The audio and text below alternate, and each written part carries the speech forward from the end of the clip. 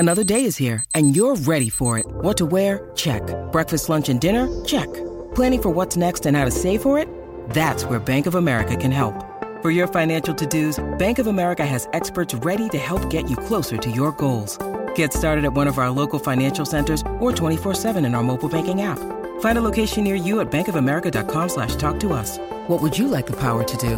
Mobile banking requires downloading the app and is only available for select devices. Message and data rates may apply. Bank of America N.A., member FDIC. Delicious meets nutritious in the snack that packs a real protein punch.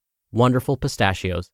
Each 1 ounce serving of Wonderful Pistachios has 6 grams of protein, giving you over 10% of your daily value and making Wonderful Pistachios one of the highest protein nuts. But perhaps more than that, I love all of the flavors they have.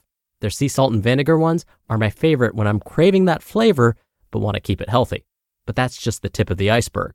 Wonderful Pistachios come in a variety of flavors like chili roasted, honey roasted, smoky barbecue, and jalapeno lime, perfect for enjoying with family and friends or taking them with you on the go.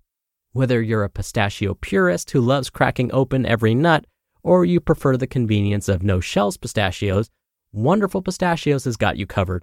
Grab Wonderful Pistachios and elevate your snacking game today. So fill up with a healthy snack when hunger strikes.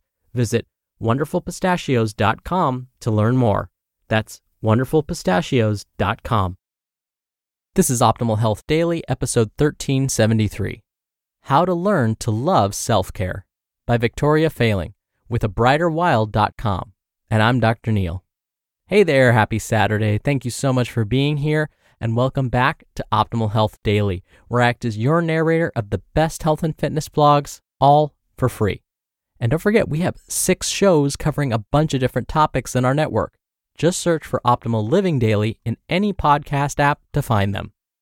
And for those of us in the US, I hope you're having a wonderful start to your holiday weekend. What a perfect time to think about self-care. So with that, let's get right to today's post and start optimizing your life. How to Learn to Love Self-Care by Victoria Failing with abrighterwild.com. Self-care. That seems like something we all should love to do, right? But many of us completely neglect it for many reasons. Maybe we think we're too busy, or we don't deserve it. Maybe we are preoccupied taking care of others, like a significant other, family, friends, even strangers. Or we haven't found a routine that we actually enjoy and find to be caring. Self-care encompasses a range of things. It means knowing your boundaries so you don't wear yourself thin. It means acknowledging your wants and needs so that you can take care of yourself. It means doing activities that recharge you, make you feel good, and give you space to breathe. As someone with a chronic illness, self-care has become an integral part of my healing journey. I used to suck at self-care, and I won't say I'm perfect at it now. I didn't feel like I deserved it. I didn't like the activities most people think of for self-care, and I didn't have time for it. Once I got sick, I realized how important self-care is and how crucial it was for me to find my version of it. Now, if I don't take time to complete my self-care routine, it not only affects my mood, but it also affects my healing process. So if you're anything like me, let me walk you through how to learn to love self-care. I'll be honest, sometimes self-care involves addressing issues you don't want to touch, like learning to love and respect yourself, or trying things you hate, maybe taking baths or going for walks. But it doesn't have to, and your self-care routine will likely morph over time. I used to think that self-care meant meditating regularly and doing yoga, 2 things I really don't care for. But I think of finding your self-care routine similar to working out. As a personal trainer, I know that not everyone likes to do the same type of workout, and part of my job was to tailor routines to what people actually like and will do.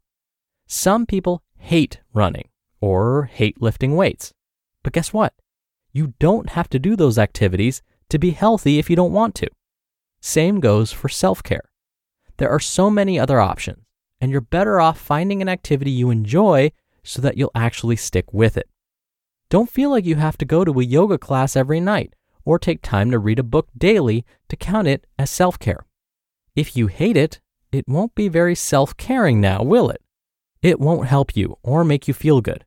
For me, taking a relaxing bath or sauna, spending time experimenting in the kitchen, and even watching Netflix are my versions of self-care. They allow me to relax. They touch into my creative side, and they are enjoyable. They feed my soul and recharge my batteries. Self-care for you may be meeting up with your friends every Saturday morning for a hike, or it may be taking time to visit your local library once a week. The activities, or lack thereof, that you choose should be enjoyable and not something you feel forced to do because it's supposed to be good for you. Don't discount self-care options without trying them first. I used to hate baths. I absolutely could not stand them. They felt like a waste of time and were uncomfortable to me. Once I got sick with Lyme disease, I found baths helped me feel better, and I wanted to figure out how to incorporate them more into my life. I discovered that lighting incense, adding crystals to the water, and watching a Netflix show on my laptop, don't worry, the laptop is set up on a stool away from the tub, allowed me to enjoy them more. I don't force myself to take a bath every day. I take them when I want, which also helps me enjoy them and not make them feel like a chore. Now, I sometimes even crave them as a form of self-care. Another key to learning to self-care is mindset. I think for many, myself included, I never believed I deserved it, whether that was due to self-love issues or feeling like other tasks or people were more important. But let me tell you something. If you don't take care of yourself first, you can't be there to take care of others. It took a long time for me to acknowledge that I deserved to treat myself and take care of myself. And a lot of it was just plain fake it till you make it practice. I began to carve out a little time each week and schedule in something I felt was good self-care. I'd make myself do it, but I'd also take the time to try and make it enjoyable, like I do with baths.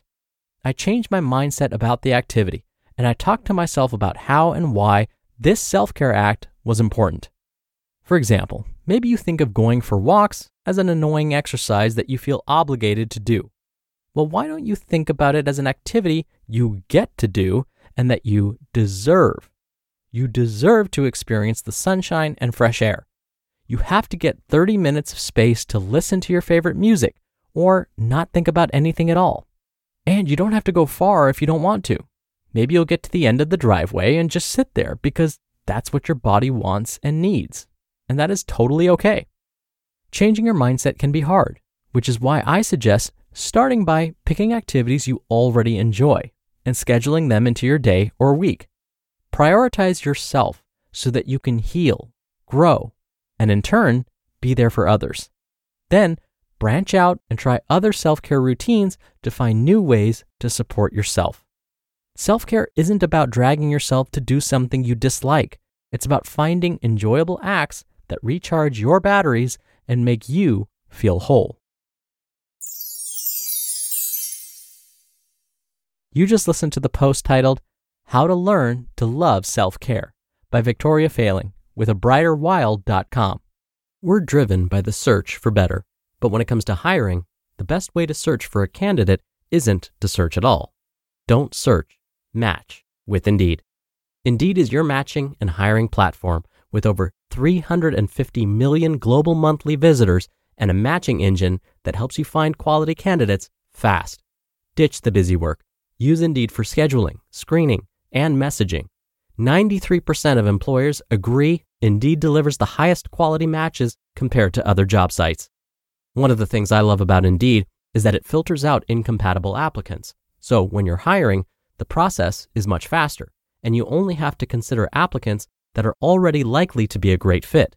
And listeners of this show will get a $75 sponsored job credit to get your jobs more visibility at Indeed.com/health.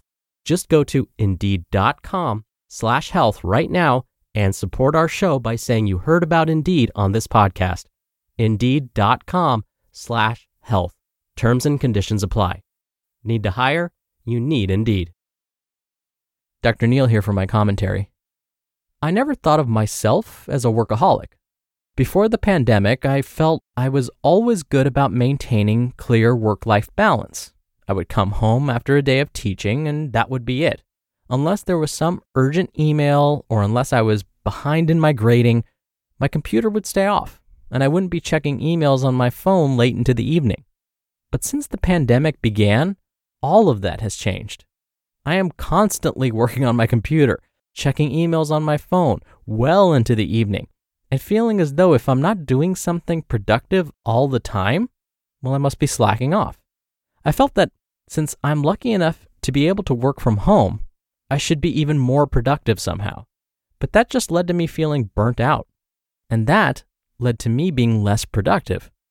I would find myself spending time on tasks that weren't all that meaningful. I just felt like if I was doing something, anything, that somehow I was being productive. Well, it wasn't productive, and I wasn't doing myself any favors. Instead, like today's author Victoria mentioned, making the time for self-care, doing things that made me feel more at peace, truly helped me feel more productive and grateful. Working out is always my go-to when I need to de-stress and when I need to take a break from my work, but I still felt like I needed something more. So I remembered some of my own advice and started with something small. I made sure to remind myself every morning, before I checked my first email, of at least 5 things for which I was grateful. Now, this doesn't sound like all that much, but it was huge for me because this one practice started my day off in the right frame of mind. This helped me feel more productive and yet reminded me to keep things in perspective. It helped me feel centered. So, as Victoria said in her article, find something that makes you happy, that brings you peace, and that's good enough for now. The key is just start. All right, that'll do it for today. I hope you're having a wonderful weekend, a wonderful holiday weekend if you're in the US and listening in real time. And I'll see you back here tomorrow for the Sunday show where your optimal life awaits.